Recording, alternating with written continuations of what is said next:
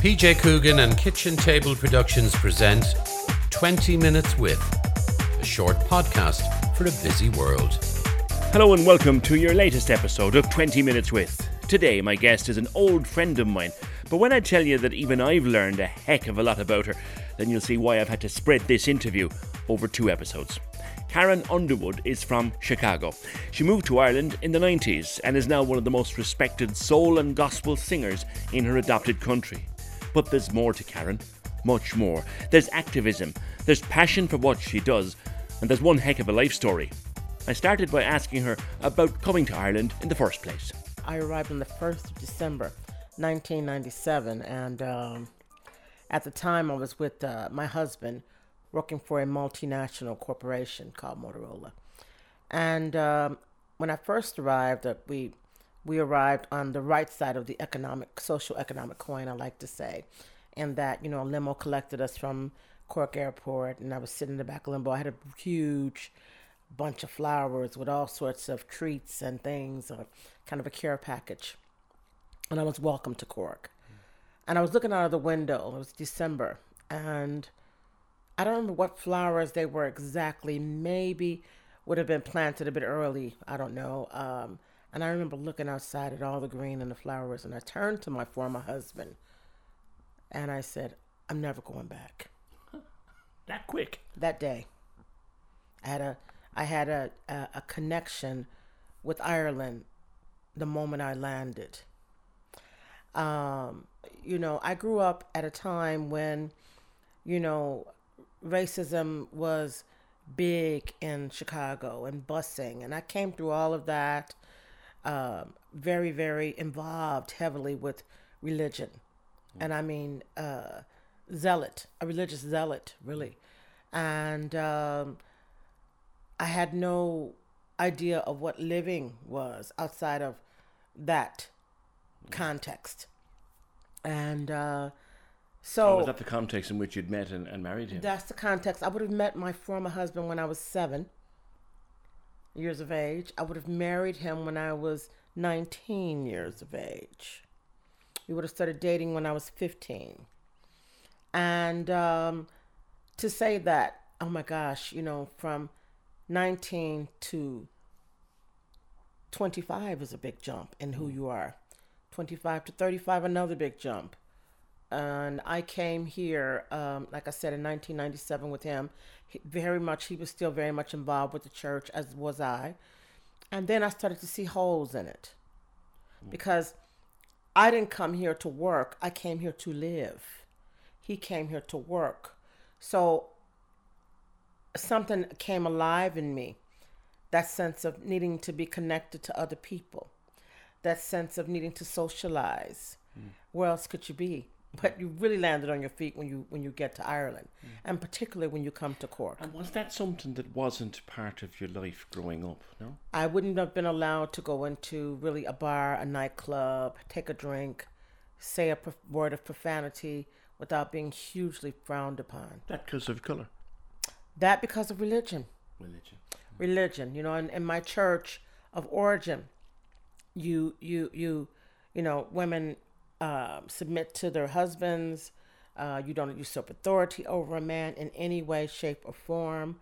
I was very obedient, but there was a fire in my belly. The woman we know now, forgive me, I can't understand how you ever were that way, because that's not you, Karen. I had a fear in me of hell, an actual fear of sin, hell, sexual behavior, whether it be premarital sex or that I discovered that I was lesbian.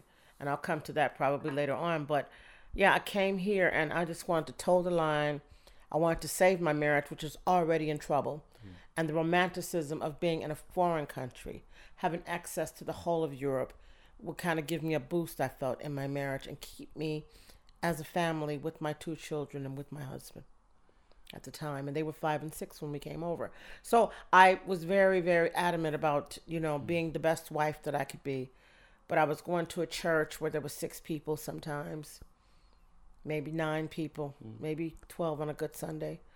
And it was one of these churches that taught they were the only church which was going to heaven. And I believe that. You got to understand, I started this at 7, so the brainwashing had started then. Indoctrination. The indoctrination. Brainwashing wouldn't be accurate. Indoctrination. And so what happened really was I was invited by my neighbors as sort of the interesting, different, exotic people that had moved to Cork. And I had a house in Black Rock. And one of the women that invited me to dinner is the owner of a restaurant here in Cork that I just adore, her business and what she does. And she was my next door neighbor. It was Jack's, and I loved the food there, loved the restaurant, loved the person, loved the family. And she invited me to a dinner party. And there was a sing-song at the dinner party. And I sang. Of course, I was called to sing first. Now, that probably was because of my color. There's an assumption that all black people sing, and we have this Southern tradition, and blah, blah, blah. And I was going to break out this big soul rendition of Aretha Franklin. And no, I sang Barbra Streisand. I sang Evergreen by Barbra Streisand. And you could hear a pin drop in the room. And it was a game called The Noble Call. Yeah. And so someone else said, sing another song. And I said, but that's not the game. The game is I get to pick now. Oh, come on. Oh, come on, girl. Oh, come on. And at this stage, I probably had taken a drink, which was frowned upon. And I sang an Aretha Franklin song. I did sing Then Natural Woman. And the women kind of sussing that my discomfort of coming out of my shell, this sort of coming out of this cocoon, this caterpillar, and the fear of it. Even at a distance, there was a fear. Well, you see, distance from Chicago, if there was a fear. That's right. But my husband was still. He was in the room, was he? He was at the party, and still I had a certain way I needed to behave, and an expectation of being honorable and being, sort of discreet, and that thing which characterizes Christianity in that faith. And the women said they were going to go in the kitchen. And I said I'd help bring the dishes in. Oh, great. And he dragged me into the kitchen. They said, we're going to bring you to a nightclub. There's a nightclub in Cork. And there's a soul band you need to meet. Right. And they were playing at the back of the Half Moon, which is the back of the Opera House. And I said I won't be able to go because I'm not allowed to go to a night. You're not allowed. You see, because I had been told at Motorola through one of the cultural awareness seminars that Irish women were very submissive. It was a patriarchal society. If I was to go to a pub, I was to order a glass of beer, not a pint. If the postman came calling and said, "Hiya, is the boss here?" I was to say, I had 3 choices. Who's the boss? I'm the boss. Or the boss isn't in, but will I do? And the answer I was told is, the boss isn't in, but will I do? So that was my expectation. So everything was happening so fast. It was like, these are not the women that were described to me. This one owns a restaurant. The one next door owned 5 shops. They were very strong, independent women, and I wasn't going to fit in. I really wasn't going to fit in the way I was. And that really wasn't who I was, but I didn't know this. You hadn't discovered the fire in your belly yet, had you? I just suppressed it. I had suppressed the fire in my belly. You see, because I was a singer from primary school, secondary school, got married right after secondary school pretty much, and I stopped singing. So all the roles that I played in all of the school plays, even the professional role that I had in Chicago for a summer, that was all finished now because I was married. And my job was to make my husband happy. Singing was gone. Singing was gone. You completely. Must have missed it desperately, given how much you love it now. I still love it. I didn't even know I missed it because life was happening. Life was happening, and fear was in there. There was a fear that if I became a singer, even in my family of origin, that I would be given into sex, drugs, and rock and roll. That was the idea, that if I pursued a career in music, it would be sex, drugs, and rock and roll. Your Irish friends might say, and what's wrong with that? Exactly. Or what actually I was given into sex, that's for sure, but not the rock and roll or the drugs part necessarily. But yeah, so I became a different person. And Well, then these difficult years, Karen. I had an underlying depression that I was completely unaware of. I didn't know. I didn't know I was depressed. I was unable to make a decision. I was unable to stick to anything I started. I was, busy, busy, busy like this sort of hamster on a treadmill, thinking that if I just kept working harder at my marriage, if I just did everything I could to make him happy, then he would in return make me happy. That's what I didn't work. It doesn't work for anyone. That's not how marriage works. Marriage is not a 50-50 deal. It's a 90-10, an 80-20, or 70-30. And I didn't know that. I got married young. I was, and I did some things that I wouldn't necessarily be proud of today. But it was necessary things that I had to do. When it ended, Karen, did it end amicably or did it not? No? It did not. I have absolutely no relationship with him because I'm lesbian. Because I hurt him. I refused to go back to Chicago. My children had spent more time in Ireland than they had in Chicago. I was in love with my current wife. So much had happened, and it happened very quickly. Within the first year or so of me moving to Ireland, I had met the love of my life. May I ask, and if it's not too personal, how did it occur to you that you might be lesbian? It's a funny thing because I say latent homosexuality as they label it is a very bizarre thing. I would have been in my 20s, early 20s, and women would have found me attractive, so that I couldn't be friends with that group of women because I'm not gay. I didn't want to be gay. Homosexuals are going to hell. It's a depraved lifestyle. It's you're on the peripheral of society. I didn't want that. This is what you had been brought up to believe. Yeah, and it's what I truly believed in my heart. I remember even moving to Cork, and 96 FM had a discussion one morning about the relation and sexuality education was coming into play, and about teaching children about mommy and mommy families and daddy families. I'm like, oh no, you won't be teaching my kids about mommy and mommy families and daddy families, because that's wrong. I'll teach my kids about sex. Anyway, you're Catholic and you have totally repressed your sexuality, so there's no way I'm going to allow you to teach my... And I said that on the radio, that it was just, it wasn't going to happen. And this is before, obviously, I met the love of my life. But anyway, in the course of working in Chicago and meeting other women who were lesbian, I remember one friend I had for a long time, a matter of months, and we went to Wendy's, for a burger one day on a lunch break. And she said, I have to tell you something. And I said, what? And she says, I'm lesbian. And I said, oh. And she said, is that a problem? And I was like, it's not right. And she's like, are you for real? And so we ended the conversation with, can I have a hug? Because she thought, I'm going to lose my friend. And I said, I'm sorry, I can't hug you. No. See, this is what I mean. And this is what people have often said. You throw a brick at a house, the dog that hollers the loudest has been hit the hardest. And in some way, she had touched on a nerve. She had touched on a nerve, but I didn't even know that. I was so anti that I couldn't be gay. No way. And then later on in my life, I say in my later 20s, a woman propositioned me. And I suppose I was going to go for it. But then I decided I can't do that because I'm not gay. So I told my husband about it, and, he dealt with the situation, and I didn't have to deal with it.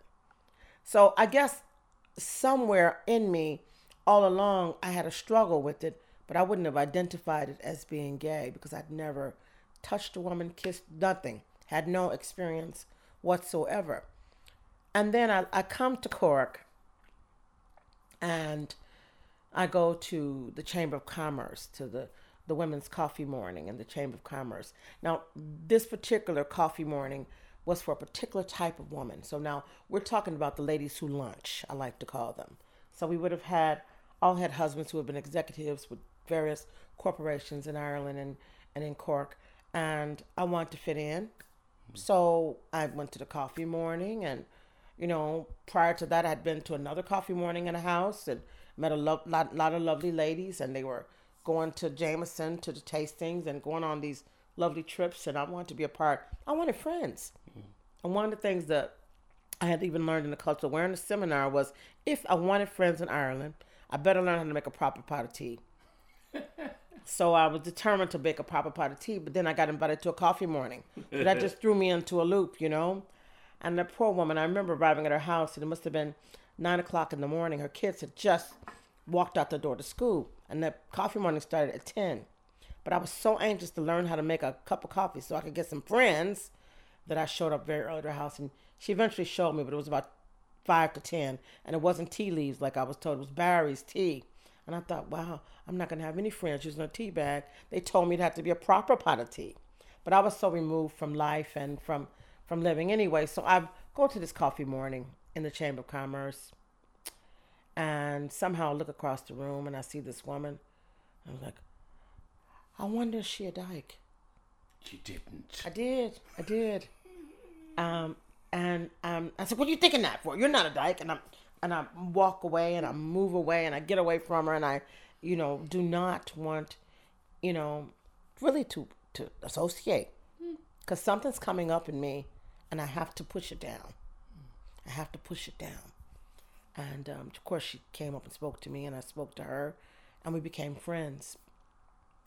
And I say within a year or so, we have started a relationship. Now I have the complication of, okay, so I'm going to hell, and I'm on the express train to hell.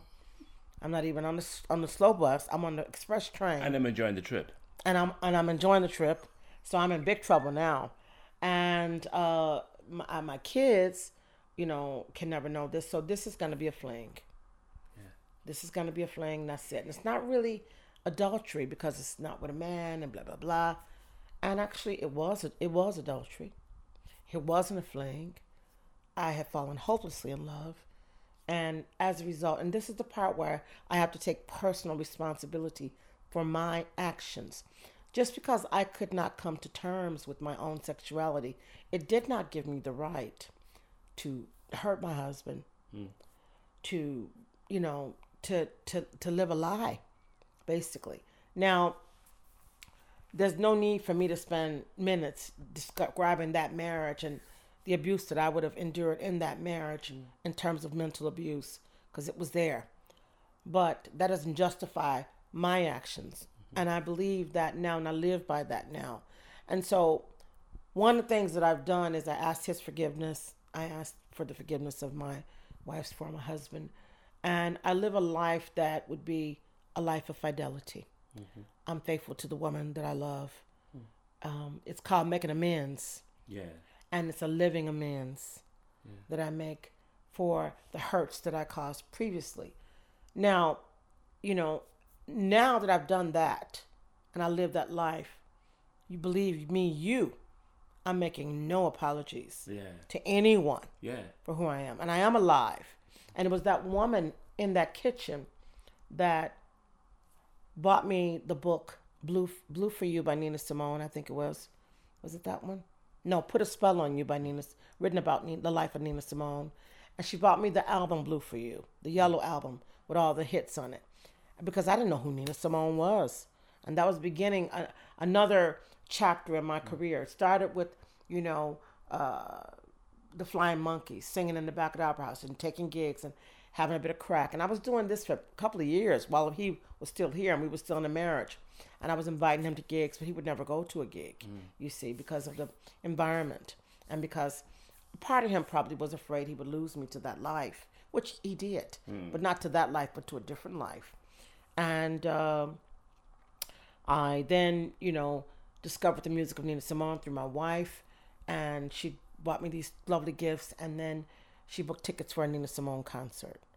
I went to see Nina Simone live in the Point in Dublin, because the first time I heard her, sing. It was on Night Train on the radio. And she was like, Karen, do you know this singer?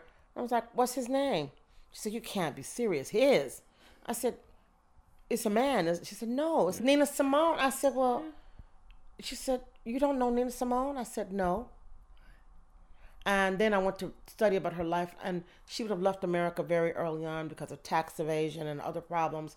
And also, she was tired of fighting that racist, political, personal struggle. Did you see something, because you went on to do a whole show about her, did you see something in Nina that you resonated with? Absolutely.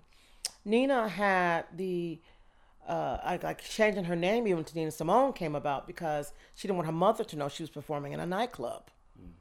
So she was in, I believe, the Church of God in Christ, which is the closest thing you would find to really strict right-wing Southern Baptist church, and just very, very strict. To feeling that every note that she sang that wasn't to the Lord was not acceptable, was not okay. Whereas me, I got away with it because as a young person, it wasn't the nightclub scene; it was the theater. It was the theater scene that I was in. So that was okay to sing that type of secular music. Nightclubs were dirty places. But nightclubs, I mean, my goodness, where people are bumping and grinding and laughing and drinking and having a great time. God forbid. Yeah. God forbid, it's a sin.